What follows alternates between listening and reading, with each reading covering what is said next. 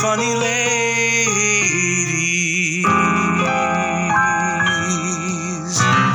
Hello. Hello. How are you? Great. How are you? I'm great. This is Three Funny Ladies. That is Susan J. Cokes. That is Joseph Elizabeth Bailey. No, that sounds bad. Joseph Elizabeth, because Joseph Elizabeth, it doesn't roll. It doesn't roll off the tongue. I hear Be you. like Joseph Barbara Bailey. Ooh, that's nice. I like that. We're here to talk about our funny ladies or whatever. You know the fucking drill. You know what you're here for. That's what we do. That is what we do. How are you? I'm okay. Okay. You know, it's just fine. Everything's just fine. I think it's just perfect. How are you? Just fucking fabulous. Yeah, that's great. Yeah. We are fastly approaching the October holiday. Yes, we are. Yep. That's coming up. Are you doing anything for the Halloween? We're going trick-or-treating with her cousins, which is what we usually do. So that's that. So back to the same old from days before. I think so, yeah. That's exciting. Is she excited to go trick-or-treating again? She is excited. In fact, tonight she's supposed to go trunk-or-treating. Oh, that's kind of with her neighbor friend. And this morning she was like, I don't know if I'm going to go. I was like, babe, why wouldn't you go? She's like, because I just kind of want to save my trick-or-treating. I don't want to do it just anytime. I want it to mean something. I was like, okay. But that's just all the more candy. So, right? But I mean, keep that mindset for the rest of your life moving forward. But, you know, trick or treat whenever you can. Yeah. So, well, that's exciting. Has she decided yet on a costume? Well, we do this every year. She has these grand ideas, but she keeps changing her mind. And so they never pan out. You know, we don't have time or money to get the essentials that we need for whatever specific costume she wants. So I found costumes on Amazon, and you know, the closer it gets to Halloween, the harder it is to find in her size, blah, blah, blah. So I found a bee costume, but see, my kid is dark. Okay. Like she can't just be a bee. It has to be something else. So it was like, we can make you a killer bee and put all blood all down the front of it. She was like, yeah. She was like, but I was going to be Harley Quinn. And I was like, okay. So then she decided she was going to be Harley Queen Bee. Yeah. It always has to be punny or something like that. But then she changed her mind again. And so this past weekend, I was like, we're sitting here in front of this computer and we're searching Amazon for a costume until you fucking find one. And so basically she's going to be a flying squirrel. And all it is a onesie that you would buy and sleep in. But I don't care. It's done. Okay. Well, good. So, and it's cute. So yeah. And she can wear an outfit under it. So she'll be toasty. So it's great. Well, mazel tov. Mazel tov. Do you hand out candy? No. Okay. Now, okay. So let me ask you this. Yeah. So is trick-or-treating happening on Halloween proper since it's on a Sunday? Yes. Okay. It always happens on Halloween. And well, I don't know. I don't know if Hazel Park is different. We go by Ferndale Pleasant Ridge rules because that's where we trick-or-treat. It's always on Halloween. And I think that for the most part, Michigan does it on Halloween. Now, people ask every fucking year, and I don't know why, but we trick-or-treat on Halloween regardless of the day. And then what time do you usually go out? Like 6-ish. We wait until it's a little bit dark. A lot of people don't, but I like because I feel like when we were little and went trick-or-treating, it was like you didn't go out until like 8 or 9. Yeah, now for I sure. could be fabricating that. No, I have that same memory. It was definitely dark for sure. Like, yeah, like dark, and like, yeah. So the earlier and earlier they go out, it creeps me out. I don't like it. So we wait till it gets dark, but that's around 6 o'clock on Halloween. So, and we're usually out a couple hours. So yeah, it's fun. I enjoy it. You know what? This year and a half on Zoom has shown me that I do not care for. What? That I'm getting old person neck.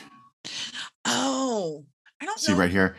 You at home can't see this, but I'm getting those two lines down at the base of my neck. Oh, yeah. Yeah, I cannot see it. I just have fat neck, so I just have double chin, so that's all I can see on me. I don't think I have old neck yet. But see, that doesn't look like old neck. That actually looks like are you sure? Yeah. Are you sure your neck's just not getting thinner?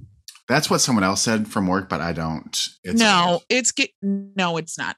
Yeah, because see, there's two. Anyway, this is not interesting. But they're not. Listen to me. Yes, they're in the placement of the old neck, but they're not the floppy of the old neck. I think it's just because your neck is thinner. Okay. All right. Well, I tried to make. Yeah, no, fuck it. It's too late. Couldn't take what I had to say, and now I'm done. So it feels like it's been forever since we've done a proper show. I know. So there's things that have happened that we need to talk about. So first of all, I'll let you save the news that you shared with me today. Oh, yes. But this will be of zero interest to you, but the Being the Ricardos teaser. Yeah, that was very much a teaser because they did not show Nicole Kidman at all. They showed her very briefly when in the grape stomping stuff. But at the end, they know that we all want to see if she looks. Of course.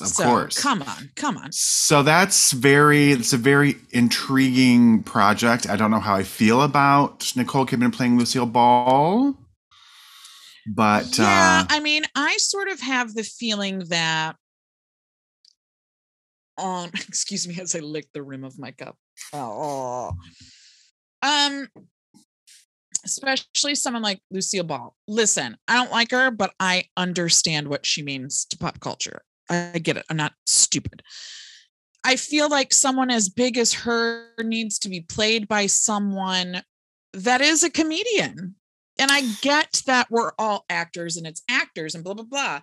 And we just sort of had this kind, about representation and this kind of thing. But I just feel like it's weird to me to have someone like Nicole Kidman with her style of acting be playing a comedy icon is weird to me. Yeah, I'll be very interested to see it.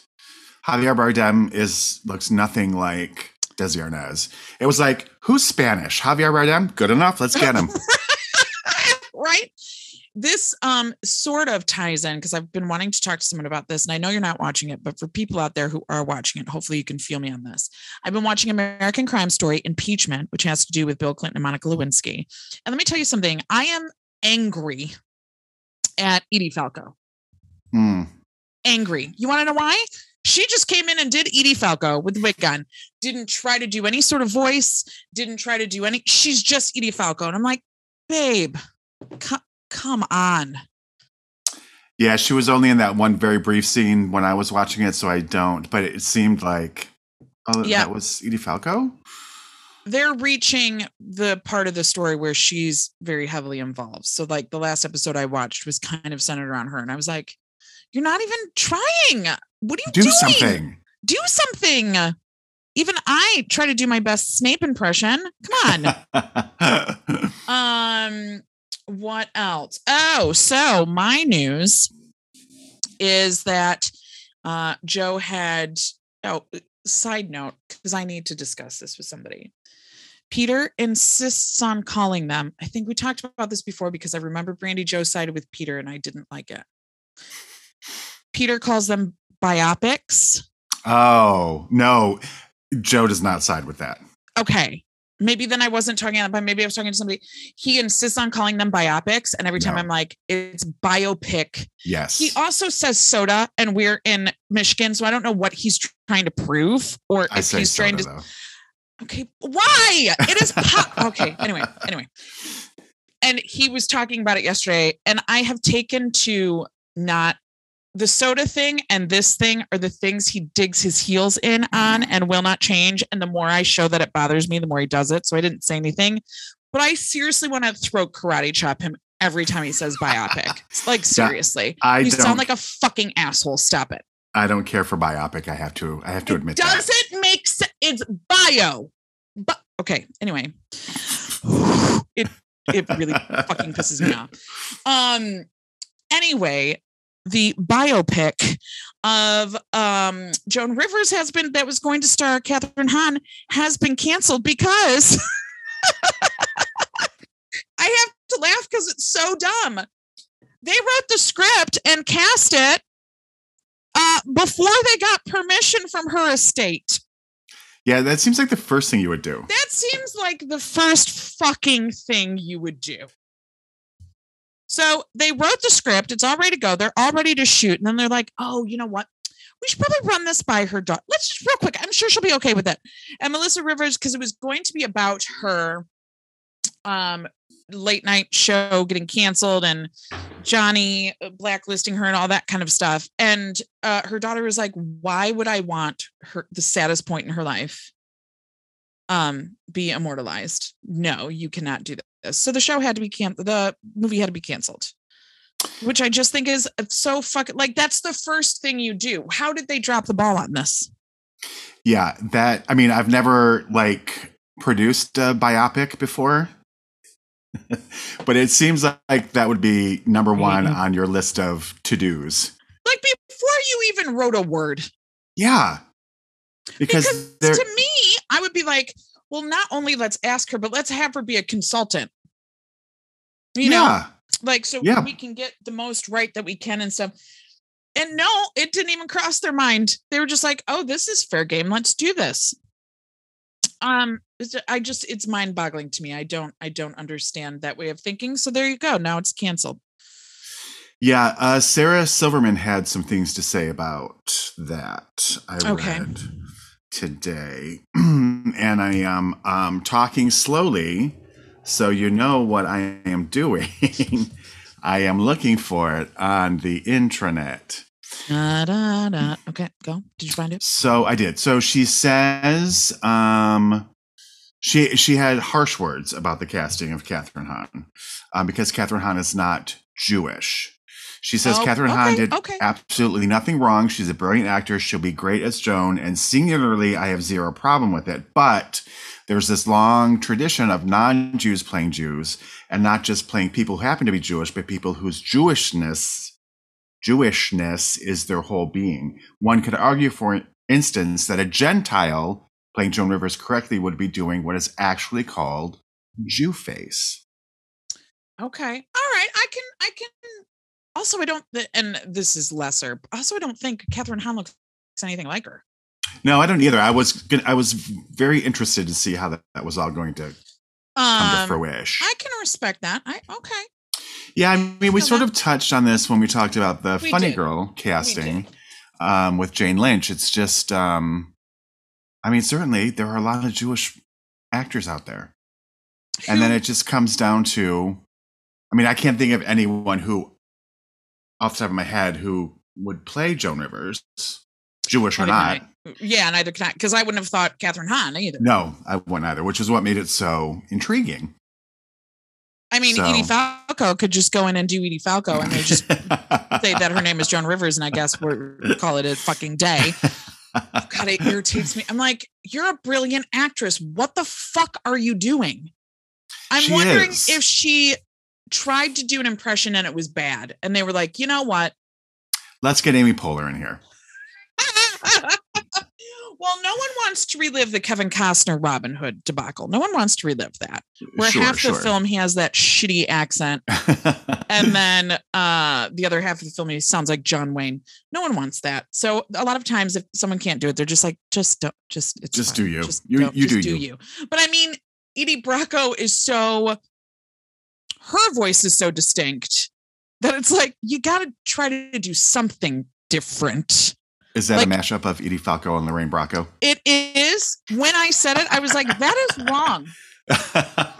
But they were both in Sopranos, so there you go. And maybe that's the problem. Maybe it's those two people spliced together, and so they can't do a good job. Did you watch The Sopranos? I did not. And I'm so glad I didn't, because when I found out what the ending was, I was angry and I didn't even watch the show. Did you watch it? No, I watched the first season and maybe half of the second season. I just could never really like. I felt like I was watching it because I felt like I had to watch it because everyone was like gushing about how great it was. Yeah, Just but that's not your MO though. It's not really my cup of tea, I guess. That's not your MO to do something because other people are doing it. Your MO is to not do it because everyone else is doing it. Yeah, but sometimes you want to get in on it. You know what I mean? You want to know what everybody's talking about. Yeah. I mean, this was also, 20 years ago or whatever. Oh, Jesus. Was it? I mean, something like that. Yeah. It's a while ago.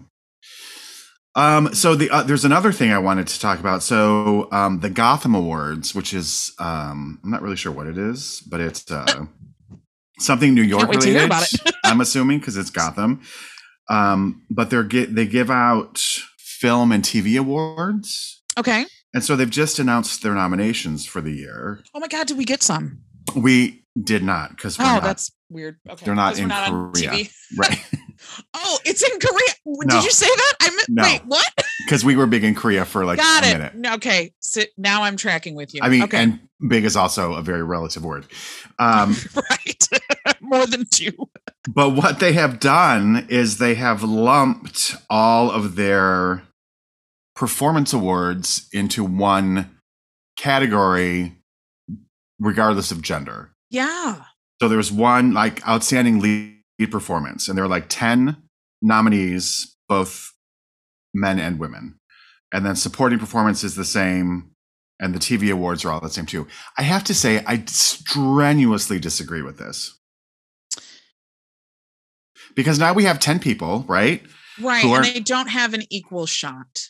And it's just going to be one person so we have Olivia Colman is nominated, Oscar Isaac, Joaquin Phoenix, Lily Taylor. So one of those people is going to win.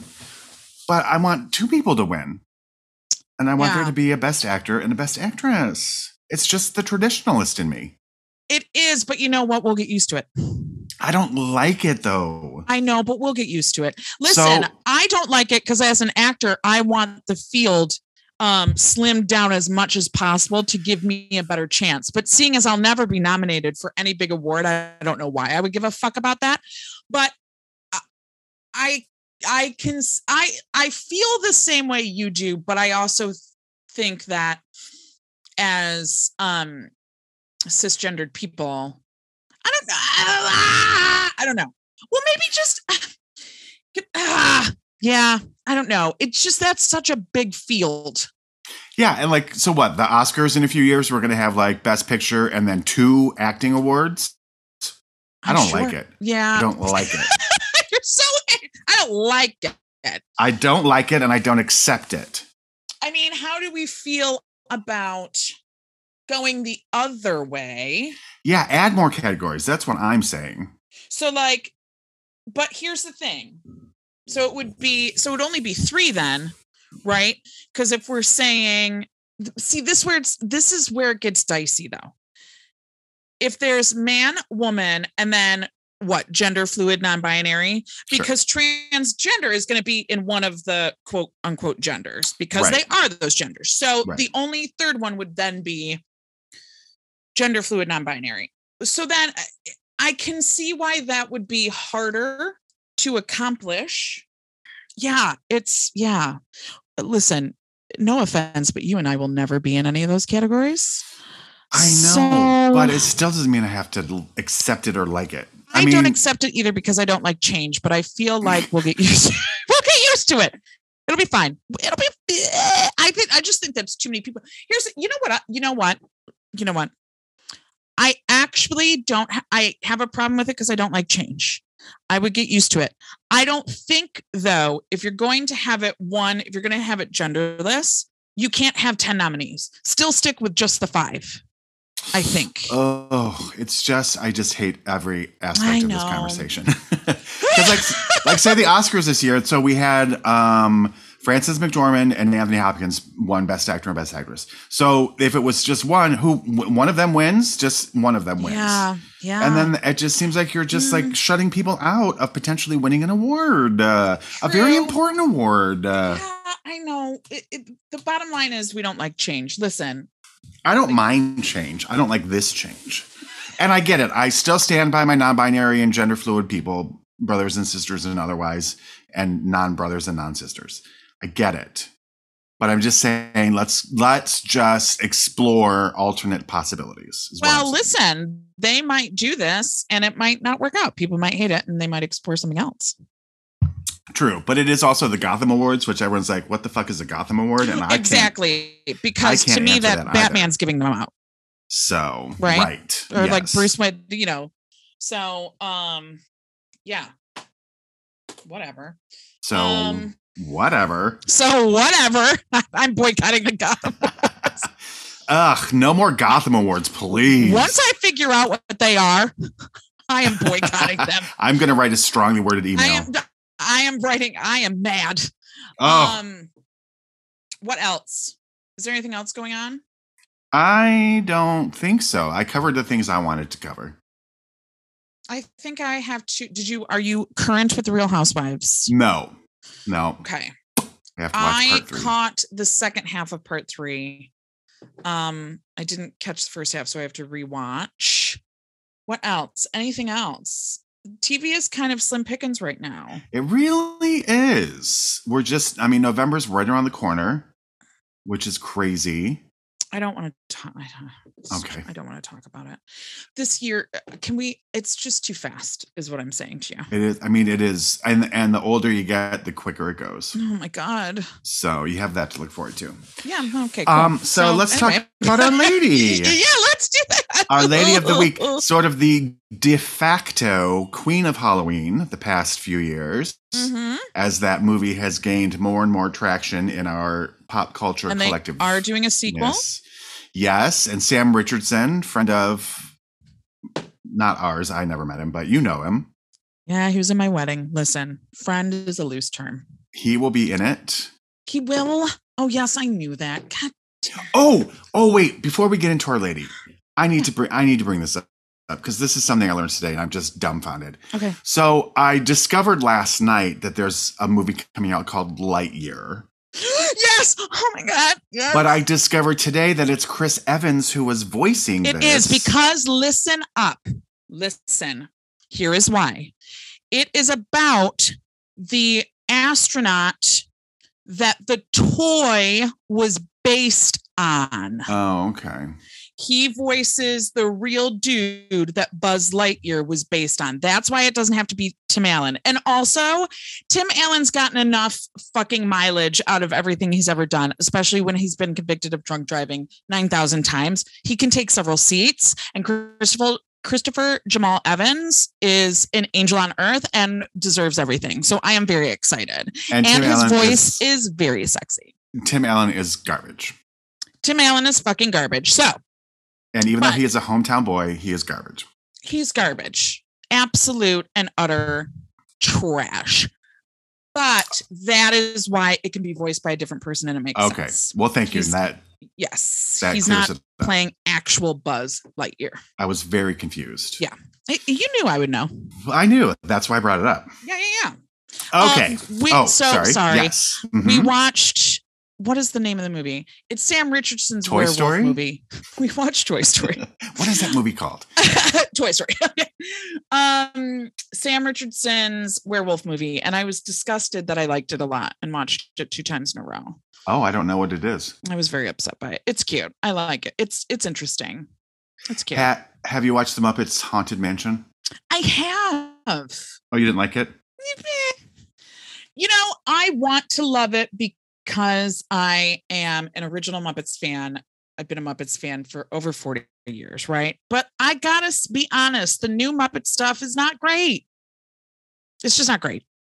Oh, yeah. And I can't love it just because they're like, the quality is just very, very different.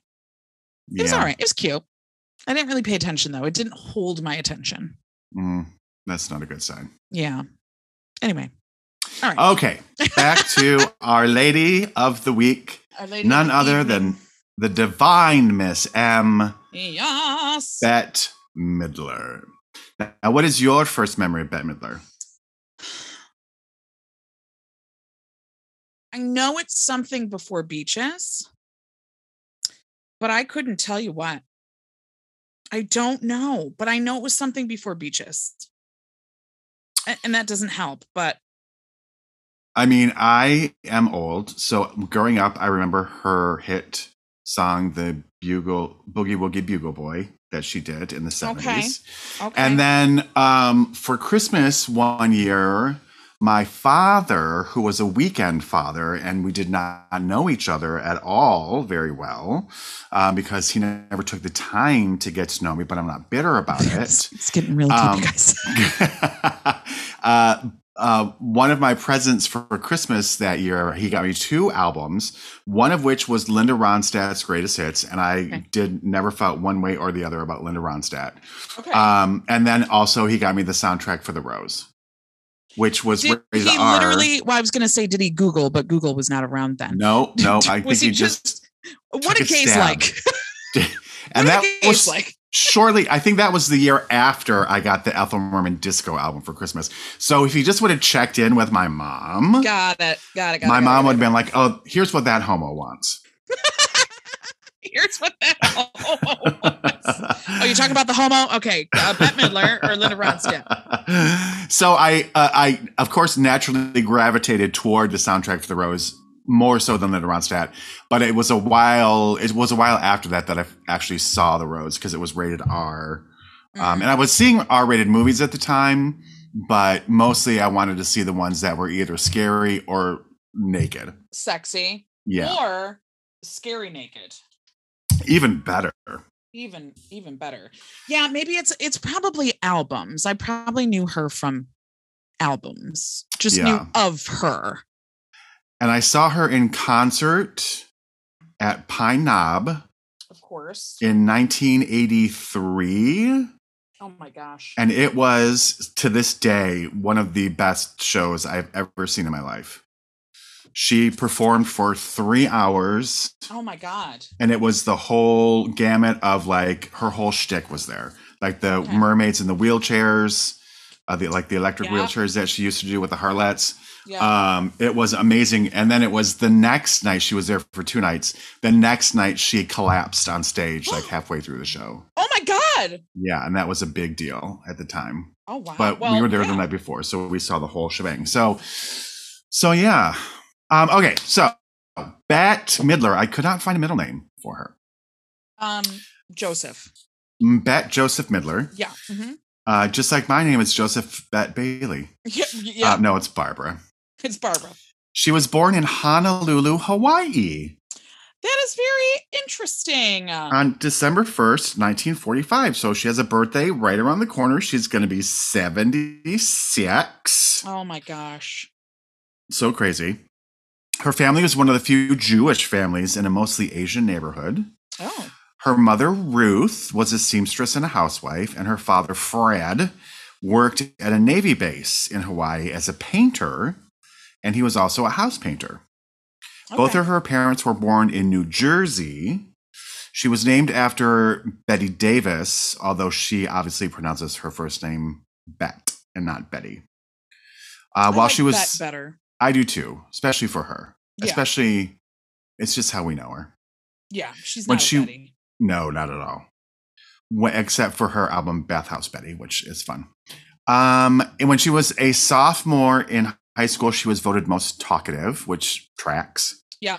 And then when she was a senior, she was voted most dramatic. Also, that tracks. Yep. That was the class of 1963. She went on to major in drama at the University of Hawaii, but she left after only 3 semesters. And she was an extra in the film Hawaii, which came out in 1966. Okay. And she used that money to move to New York in the summer of 1965. In an interview with Oprah Winfrey, Oprah asked her how her family ended up in Hawaii if both her parents were from New Jersey. So she replied, quote, "My dad was in the Army, and when he was posted in Hawaii before World War II, he liked it because it was warm.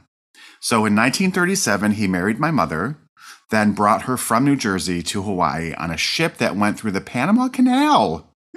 In those days, that was a big trip. It, I think, would still be a big trip these days. Yeah. And Hawaii was still a territory at that time, not a state. So after she moved to New York City in 1965, She studied theater at the HB Studio under Uta Hagen. She landed her first professional, onstage role in the off-Broadway play, two off-Broadway plays in 1965, Miss Nefertiti Regrets and Cinderella Revisited. One was a children's play, the one she did during the day, and then at night was the quote-unquote adult show. Okay. She married artist Martin van Hasselberg in December of 1984. They've been married ever since. And they have a daughter, Sophie, who was born in November of 1986. And I've seen that she is an actress, but I don't have any concrete. She is. And she's exactly like her mom. I can't think off the top of my head what she's been in. Probably in some Ryan Murphy series. No. That's just his MO. Well, I know. In 1991, she's done a lot of charity work, which is admirable. In 1991, she was an early sponsor of the Adopt a Highway program, paying $2,000 a month for a crew to clean up 2 miles on the Ventura Freeway in Burbank, California. Signs at both ends of the section read "Litter removed, next 2 miles, Bette Midler." Yeah. The location was so prominent that it became fodder for her 1993 guest appearance on The Simpsons, where she is seen picking up trash along the stretch of highway she has adopted and causes car crashes for drivers who deliberately litter for her to pick it up. In 1995, she carried the same idea to the East Coast, adopting a section of the Long Island Expressway. She founded the New York Restoration Project in 1995, which is a nonprofit with the goal of revitalizing neglected neighborhood parks in economically disadvantaged neighborhoods of New York City. When the city planned in 1991 to auction off 114 community gardens for commercial development, she led a coalition of greening organizations to save them. So her organization took ownership of 60 of the most neglected plots. And today, Bette Midler and her organization work with local volunteers and community groups to ensure that these gardens are kept safe, clean, and vibrant. In 2003, she opened Swindler Cove Park, a new 5-acre public park on the Harlem River, featuring specially designed educational facilities, and the Peter J. Sharp Boathouse, the first community rowing facility to be built on the Harlem River in more than 100 years. The organization offers free in-school and after-school environment education programs to students who come from high poverty schools. And in 2001, shortly after 9/11, she established programs run by her foundation, which helps wounded service members and their families by providing them resources, including custom homes. One of these programs helps service members recovering from trauma, injury, and loss. Also, ever since the first Gulf War, she goes to the USO and on bases to show her gratitude to military members by serving them meals just before they are deployed. She is a busy lady. She is. She's a real stand-up gal. She really is. It has been so long since we've done a normal episode that I forgot that I was supposed to do the career aspect. So I'm just reading this off of the Wikipedia. As you were doing this, I was like, oh shit, I'm supposed to do this part. So, I mean, who are we kidding? So, Midler released her debut album, The Divine Miss M, on Atlantic Records in December 1972. The album was co-produced by Barry Manilow, who was Bette's arranger and music conductor at the time. Her self-titled follow-up album was released at the end of 1973. Again, the album was co-produced by Manilow. Midler made her first motion picture in 1979. Starring in the 1960s era rock and roll tragedy, The Rose, as a drug-addicted rock star modeled after Janis Joplin. That year, she also released her fifth studio album, Thighs and Whispers. Midler's first foray into disco was a commercial and critical failure and went on to be her all-time lowest charting album, peaking at number 65 on the Billboard album chart. Soon after, she began a world concert tour, with one of her shows in Pasadena being filmed and released as a concert film, Divine Madness. Her performance in The Rose earned her a nomination for Academy Award for Best Actress, a role which she won the Golden Globe for Best actress. The film's acclaimed soundtrack album sold over 2 million copies in the United States alone, earning a double platinum certificate. Midler worked on the troubled comedy project Jinxed in 1981. However, during production, there was friction with co-star Ken Wall and the film's director, Don Siegel. Released in 1982, the film was a major flop. Midler did not appear in any other films until 1986. However, she was an early choice for Miss Hannigan in the 1982 film Annie. That would have been, I mean, listen, Carol Burnett's perfect, but that would have been fun too. It would have been. During those 4 years, she concentrated on her music career, and in 1983 released the album No Frills, produced by Chuck Plotkin. We went over that. She performed on USA for Africa's 1985 fundraising single We Are the World. I mean, who didn't? I didn't know that was a cover. Midler's 1990 cover of the Julie Gold song From a Distance, the first offering from her 7th studio album, Some People's Lives, topped the Billboard Adult Contemporary charts and achieved platinum status in the U.S. She co-starred with Woody Allen in the 1991 film Scenes from a Mall. In the film, Allen's character reveals to his author wife, Deborah, played by Midler, after years of a happy marriage, that he has had an affair, resulting in her request for a divorce. The movie performed poorly and received mixed reception by critics.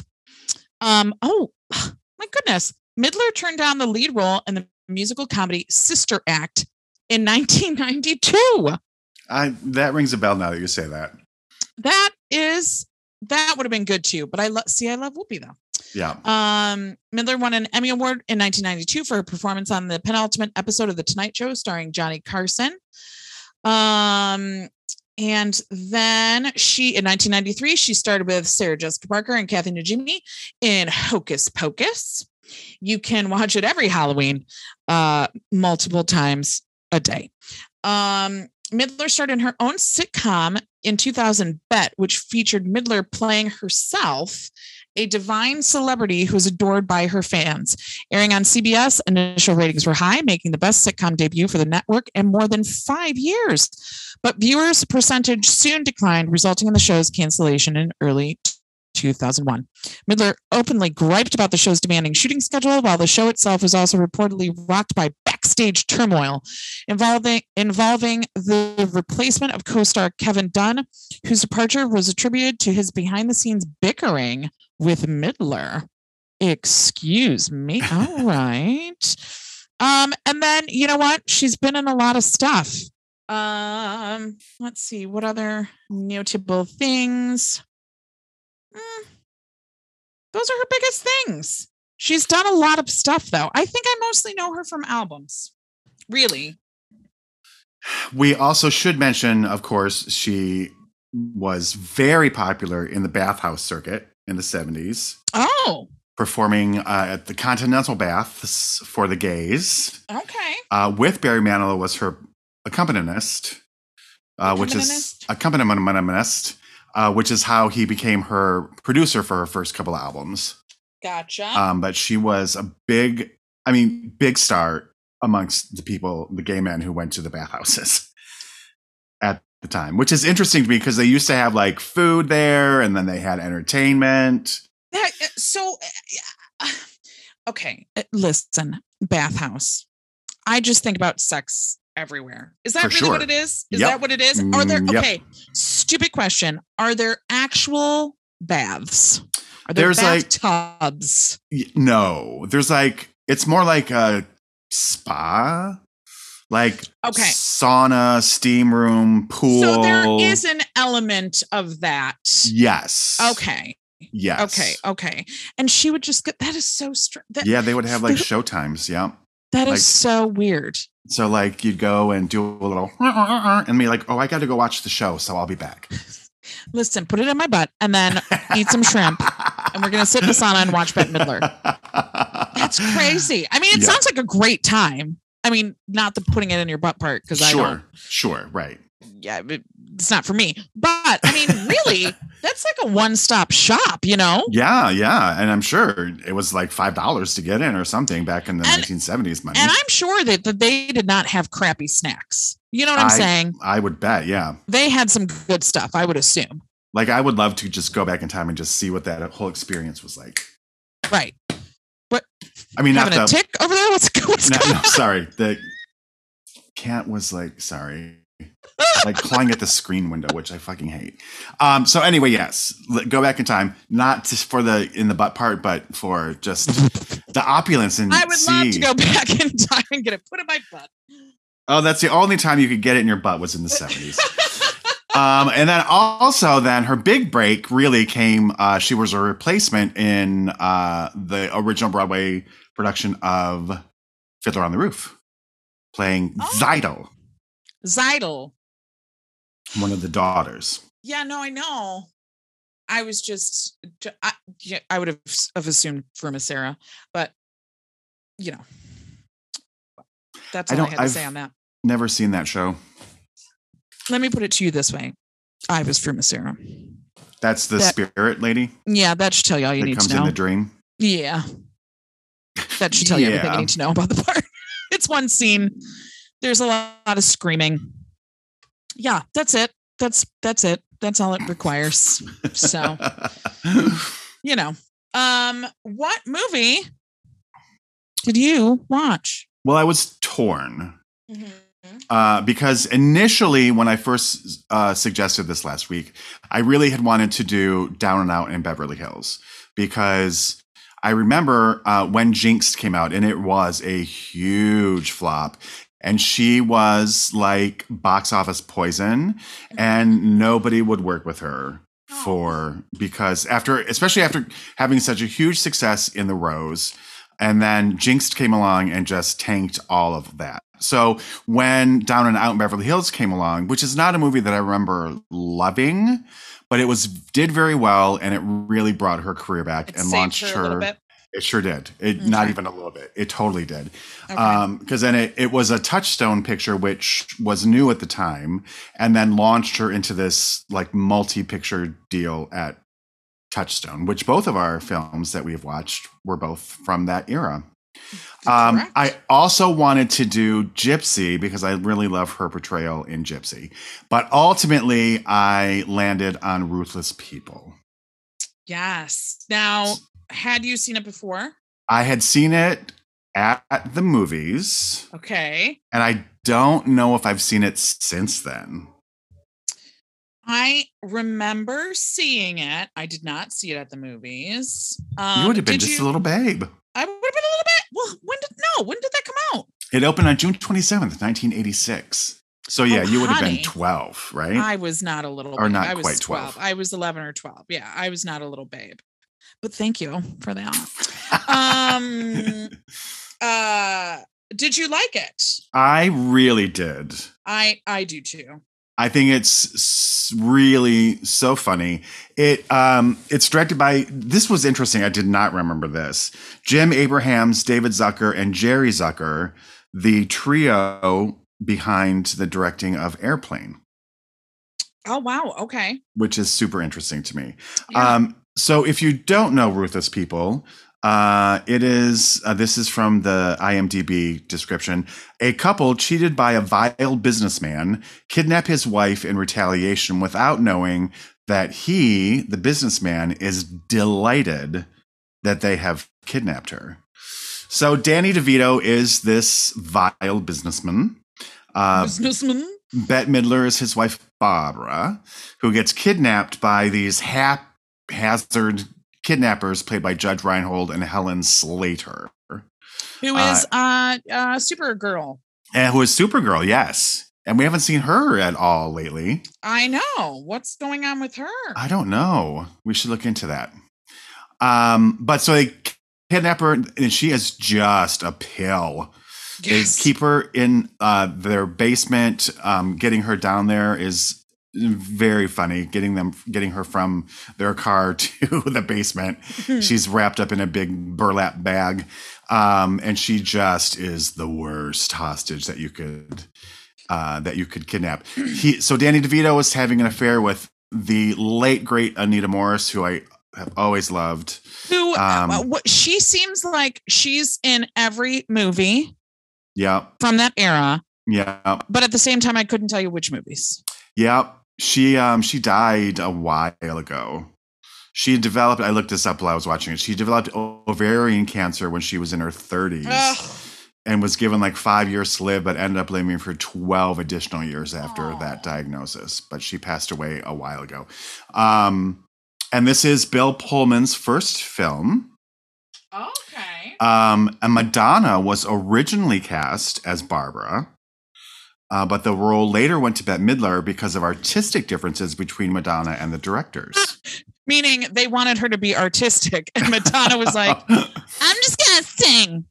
Listen, she's an icon, but her acting career, let's not fool ourselves. Okay. Well, do you love her? I love her as an actress. I love her in Evita. Yes, she's very, very good in Evita. And I love her in that other movie. Who's That Girl? Who's that girl? I didn't see. Here's the thing. I'm just going to out myself. I've seen Evita and that's it. And I liked her in it. So I don't know why I just shit on her, but you know. No, it's well deserved. I mean, Shanghai Surprise. Come on. Terrible. But maybe we'll have to do her one of these days. I'm going to file that away. Okay. You file that away. And here's a little interesting tidbit. So when the Fox network first came into existence, Radioland Murders. I am so sorry. That's where I know Anita Morris. Oh, Anita Morris. Radioland Murders. Yeah. Morders. Okay. Moitas. Radioland Moitas. I was like, I know this. Radioland Moitas. Radioland Moitas. One of my favorite movies. She's in that. Okay, continue. I'm so sorry. That's okay. So when the Fox network first came into being, one of their very first sitcoms was a sitcom based on Down and Out in Beverly Hills. I think I remember this. Starring Anita Morris in the role that Bette Midler played in the movie. That's nice. I like that little it also has the distinction of being the very first program canceled by the Fox network. Oh. They made 13 episodes, 8 of which went unaired. So that was a little interesting tidbit. But Ruthless People was a huge financial success. It grossed $71 million that year, and it was Disney's highest grossing film in 1986. I remember it was a huge success. It's one of those things where it's all sorts of mixed up communications and people think one thing, but it's another thing, and that crossed signals and mistaken identities. I wrote that down in my notes that the 80s movies and sitcoms really relied heavily on the miscommunication trope. Yeah, which we couldn't get nowadays. It would be very different. And in things like, because we've talked about how I don't like that trope, but in this movie, they do it well. They do it well. They do it very well. Yeah. And so I did enjoy it. Like, because it is by happenstance, it is by mistake. Unlike Three's Company, where it's like, if someone had just shut up and listened for 2 seconds, they would have gotten the truth and everything would be fine. And Jack wouldn't have to trip over the couch and it would be great. This was an actual, like, you could see how these mistakes would be made. Yeah, for sure. And it felt, it sounds silly to use the word organic with this type of movie, but I liked it. It felt organic. It felt on purpose. So totally. Yes. It never felt like forced and like, oh, come on. I mean, there is certainly, it's played for comedy. So there is that element of it, but it is, it dovetails nicely into everything. Yes. And I just like, good Lord, the decor in their house is so 1980s. My God, those chairs. The turquoise bedroom set. And everything's like neon, which like the 80s were so big into the neon. Yes, everything is turquoise and neon. And like, what is the name? Luan? Is that the name of the material? Luan? Like that fake wood? Yeah, like it's plasticky, woody, fakey. It's so, and it's like nobody's bedroom looked like that in the 80s, by the way. That was what the movies wanted you to think. Yes. But everyone's bedrooms looked like dressers from the 40s and 50s and 60s because they were hand-me-downs from grandparents. No one bought these fucking neon, oddly shaped, that is not practical in any way whatsoever. No. Those chairs looked so uncomfortable. And plus you have Danny DeVito, who's like all of like 3'6". But the very first thing I wrote down, do you ever have, everyone has intrusive thoughts, but I have very specific intrusive thoughts sometimes, like when I'm watching a movie and, you know, a character's married or whatever. So the first thing I thought was, imagine having sex with Danny DeVito.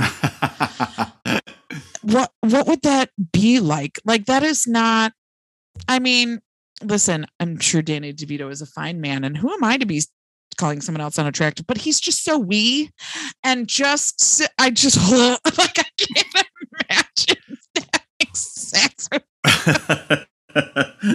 When I lived in Los Angeles and worked at Borders, I did indeed wait on sex with Danny DeVito. I did indeed have sex with Danny DeVito in a bathhouse. Oh my God. When you were getting out the butt. All right. I waited on him and Rhea Perlman at Borders. He is very tiny. And then from there, all my friends and I called Rhea Perlman my nemesis because I saw her literally everywhere I went. And then we just joked that she was following me everywhere. Oh, she probably was. She probably shady. was. She's shady. Shady bitch. Did they stay together? Or did they end up getting divorced? Or They're still together. They got separated and then got back together, I think. Oh, they did? They did get separated at one point. Yeah. Yeah. But yeah. Also, can we talk about Judge Reinhold for a second? He is in every 80s movie, and God love him.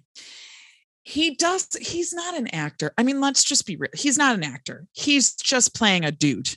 And he plays the same dude in every movie. You are right. And he does it well. But yes, sure. I do agree doesn't seem to be much range there. Right. I would never say, hey, buddy, have you ever played Hamlet? I would know. He has not played Hamlet. Yeah, he is very much like he is in Fast Times at Ridgemont High in this movie. I mean, yeah, yes. I'm sorry. I just had to say that. All right, continue. I could normally like take or leave Danny DeVito, but I did actually really like him in this movie. I really liked him too. I thought he was fun. I thought he was funny. He made me laugh. He was just the right amount of smarm. Yeah.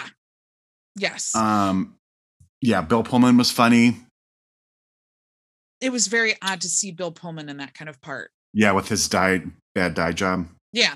And I can never anytime I see Bill Pullman, I say to myself, he's dead. Nope, that's the other Bill. What's the other Bill's name? I don't know. What's this Bill's name?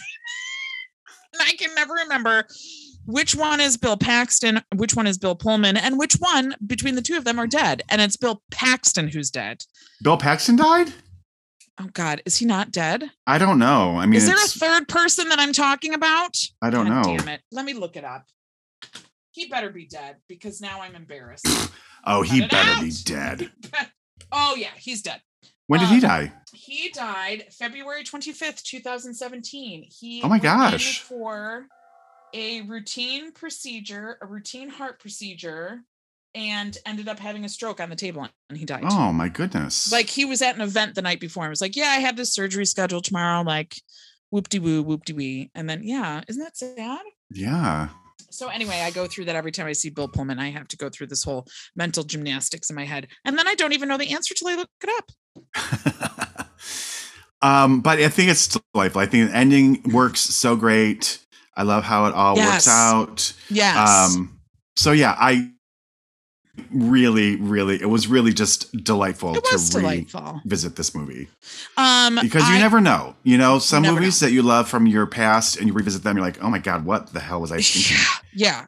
But this was not one of those times. I will say, and I think this probably goes for all 80s movies, these sex scenes are so uncomfortable. Like, they're so uncomfortable. Like, they make me uncomfortable, but also like physically uncomfortable. Like, when you watch them, it's like having sex that way would be physically uncomfortable. Like hanging out of a car window. Oh, yeah. Would not be conducive to any sort of pleasure. It just would not. No. The other thing is apparently the secret to losing weight is to get kidnapped and held in a basement. So I'm going to have to try that. Yeah, with nothing but aerobics on TV. And here's the thing. She only loses 20 pounds. And at the end of the movie, when she's out and she goes back to, she's like, oh my God, you look so amazing. You look so 20 pounds made the difference between him loathing her and wanting to be with her. That's fucking ridiculous. If I lost 20 pounds right now, listen, I'm pretty big, so that makes a difference. Like if someone smaller loses 20 pounds, it is a bigger deal. But if I lost 20 pounds right now, you wouldn't know. Like you'd be like, are you wearing a hat? I'd be like, no, I lost 20 pounds. But the fact that he can go from loathing her to wanting to be with her again because of 20 pounds is the most ridiculous thing in the world. Yeah. And I like how at the beginning she's in that like real drapey dress. Right. The other thing that I have to talk about is, what is her name? What's Supergirl's name? Helen Slater. So she's a budding designer. Oh she my plays God, a budding designer. Outfits. The clothes are the ugliest clothes. Even for the 80s, I wrote that they look like costumes from Once Upon a Mattress. And like Bette Midler's all about them. Oh, is this Givenchy? Is this blah, blah, blah? Is this Halston? And I'm like, no, it doesn't even, no. Even I know that. Even I know that. And I had to be taught how to say Givenchy. I had to be taught how to say because I said it wrong. So like, just like the costume designer didn't even try to, like they tried to make them look as horrible as possible. Just terrible. But I enjoyed it. I thought it was cute. Yeah, being from the 80s, I don't remember anything sticking out as being like, cringeworthy. And Anita Morris's skin she's just like made out of alabaster. This is what I'm saying. Yeah, she was delightful. I liked it. It was good. It made me laugh. Yeah, it's not streaming anywhere. So if you want to watch it, it's going to have to be a rental. So if you want to watch it, go fuck yourself. Yeah, too bad. Take our word for it. This is what we. What is your film of the week? Well, mine is Beaches. Beaches. And as I was watching this movie, I made the shocking discovery that I have never seen it before. What? I have never seen Beaches before. Wow. Ever in my life. Crazy. I just assumed that I had. Well, then what did you think about it as a first-time viewer? I liked it. I could see why it had so much hype back in the day when it came out. Oh boy, did it ever.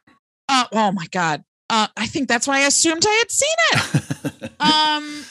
But really looking at it, I thought Barbara Hershey's character was a fucking bitch. She was terrible. She was awful. She was a bad friend. So is Bette Midler's though, too. I mean, she's no walk in the park. She's no walk in the park, but we're going to have to backtrack in a minute. We're already getting passionate. But everyone around her makes her worse than she really actually is, I feel like. I don't feel like she's as bad as all the other characters are saying she is. Barbara Hershey waltzes into her life after leaving hers. They've only spoken by letter since they were 10 years old. Now they're in their 20 years has gone by. Barbara Hershey comes up to her door and Bette Midler's like, yeah, just move in with me. It's totally fine. No, just come on in, friend. And everybody is making Bette Midler's character out to be just this shrew. And I didn't think I think she got shortchanged. And that's the hill I'm going to die on. Justice for CeCe Bloom. Wow. I'm just going to say it. She was not your career. Oh, like you didn't fucking know that. Okay, let me backtrack because people might not know what we're talking about. I highly doubt it, but Beaches was released in 1988, and it was based on Iris Rainer Dart's 1985 novel of the same name, and it was directed by Gary Marshall. It is not a true story, but CeCe Bloom was loosely based on Cher. Oh my goodness. Isn't that weird? Yeah. Barbara Hershey got lip injections for the movie. That was all the people talked about when this movie came out. Yeah. That was a huge ordeal. Huge. I wrote in my notes, Cece gets a bad rap. Her mother is an asshole. Oh, I love Lainie Kazan. Well, okay. Her husband. When she goes, okay, I'm so sorry. Let me backtrack. I didn't realize I was going to get so passionate about this movie. So if you have not seen Beaches, if you are like me and assume you've seen Beaches because of the hype, these two little girls meet on a beach in Atlantic City, and they become pen pals. They are pen pals all their life. Little Mayim Bialik. Mayim Bialik, the last time I liked her. And they're pen pals for all their lives. They come in and out of each other's lives in person. And then the movie culminates with Barbara Hershey dying and Bette Midler. Oh, spoilers. And Diane Keaton. Nope. And Bette Midler taking her daughter to live with her. And it's very sweet. So Cece Bloom is an actress, a songstress, and Hillary Whitney is a lawyer. So they couldn't be more different. That old trope. They couldn't be more different. But they just get along like gangbusters. At one point, Barbara Hershey comes to her door and is like, and they didn't know, and Cece doesn't even know who she is because they've only been pen pals this whole time since they were 10. And right away, oh yeah, come on, move in with me. Like she's yes, she's a lot to handle. She's an actor. And that whole thing about them being, oh, she's so passionate and all she cares about is her career. She's an actor. She's an actor who has hustle, who actually wants to do the big things. And people look down on her for it. Fuck off. Fuck you. Like, she gets a bad rap in the movie, and I'm not here to stand for it. And John Hurd, you go fuck yourself. He fucks her best friend. Like, listen, men are not as stupid as they make out to be. They play a role of stupid so they don't have to do shit, but they're not as stupid as they want us to think. And he knows that Cece is in love with him. So what does he do? Fucks her best friend on her opening night of her first starring role on Off-Broadway. You, sir, are trash. And then wants to leave her because she's too passionate about her career when he himself is in the same career. Don't get me started. And her mother...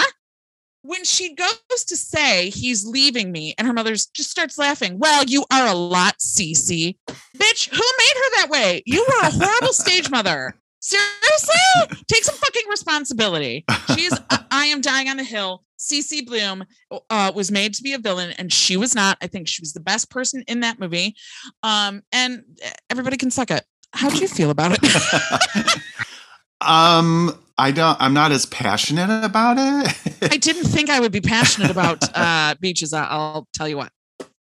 I don't love the movie. I never have loved it. I feel like it's a little too long. Oh my God, you guys. It's so like, it's I so feel like long. she like dies for like 45 minutes or something. It's so long. Yeah. Obviously I think Bette Midler is great in it. Yes. Gary Marshall certainly knows how to make a film, but a crowd pleasing film.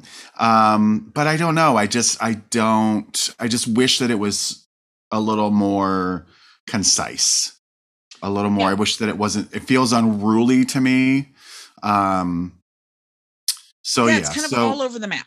Yeah. By the time we get to Wind Beneath My Wings, there still is like 15 minutes left, and then I thought it was going to end with her and the little girl like walking like up the stairs and stuff. I'm like, oh, that's a nice ending. Yeah. But then they have to flash back to the little girls, and I'm like, ugh. So it certainly is, a cultural phenomenon. It was. Yeah.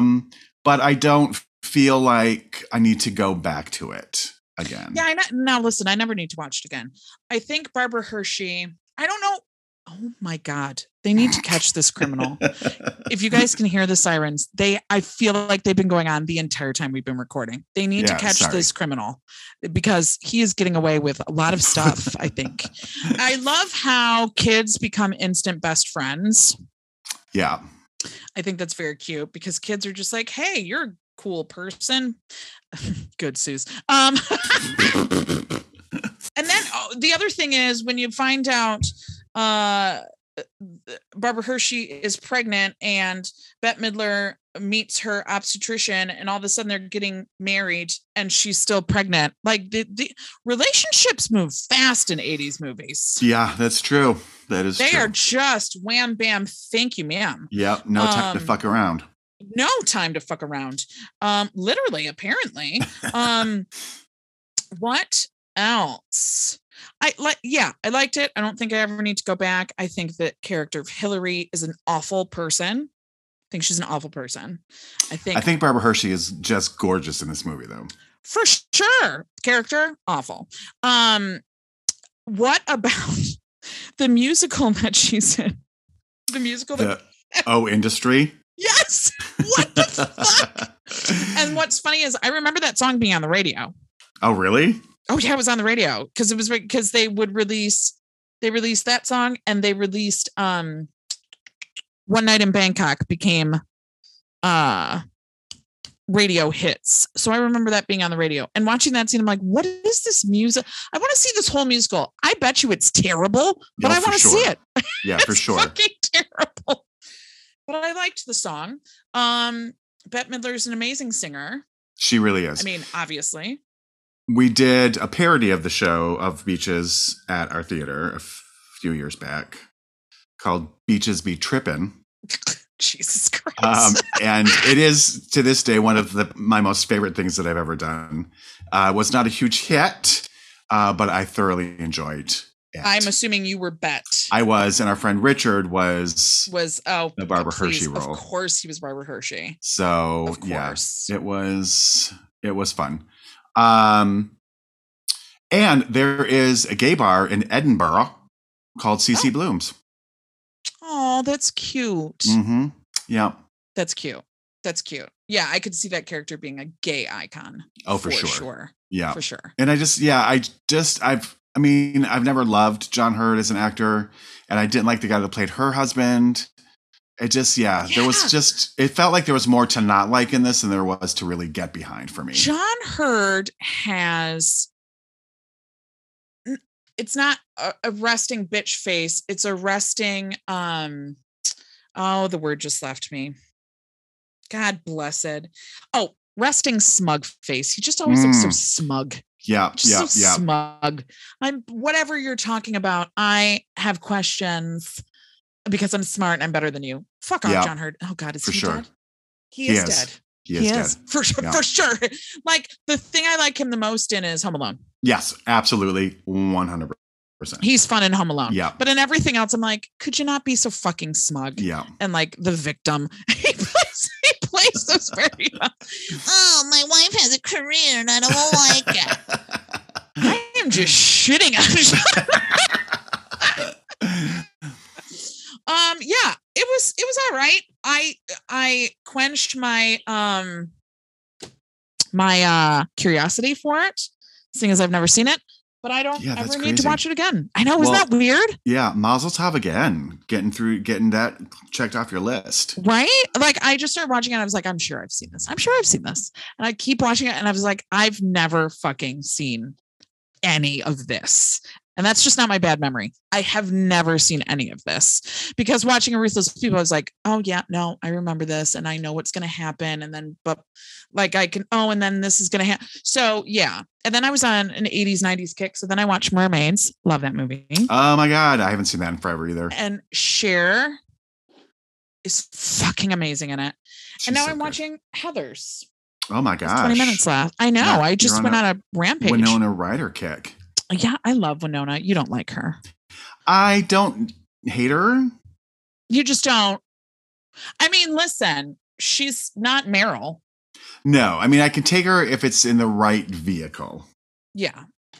I just think she's flawless looking, and I love her. But it's not because I'm like, oh my God, she's this amazing actress. She's so talented. Right? She's, oh my God. I don't know what that voice was. So yeah. Anyway. Well, that's finally our Bette Midler episode. Finally, the one I thought we've done 10 times over. A year plus into the making. Yeah. That's crazy. Yeah, well, because we have covered Outrageous Fortune, First Wives Club, and Hocus Pocus. Hocus Pocus, yeah. Yeah. It feels like we did her, but we didn't do her. But now we've done her. We have done her. Now we did it. Okay. Well, I don't want to get this. So next week, do you want to? It's up to you. Are we doing a full or are we? Oh shoot! You know what? I want to do a full because I'm very excited about this. Okay. We're gonna do Judy Garland. All right. We're gonna do Judy Garland. Judy. All right. So yeah, we're gonna do Miss Judy Garland. All right. We should get started soon because I know what I'm picking and it's a long movie. Okay. Tell me off air. Tell me after the recording. So we'll see you next week with Miss Judy Garland. You can write us an email at 3funnyladies@gmail.com. Or you can also follow us on Insta at 3funnyladies. You can also slide into our DMs. Someone has done it, and her WePod is next. So, but I'm sorry, I'm pushing your WePod suggestion a little bit because I really want to do Judy Garland and deal with it. And yeah, like holler at you boys. I don't know what I'm saying. Holla. Boys, I hope your Halloween was great because this will come out the day after. Oh yes, I hope your Halloween was just fantastic. And yeah, we'll see you again in a week. Sure will, buddies. Okay, bye-bye. Bye-bye.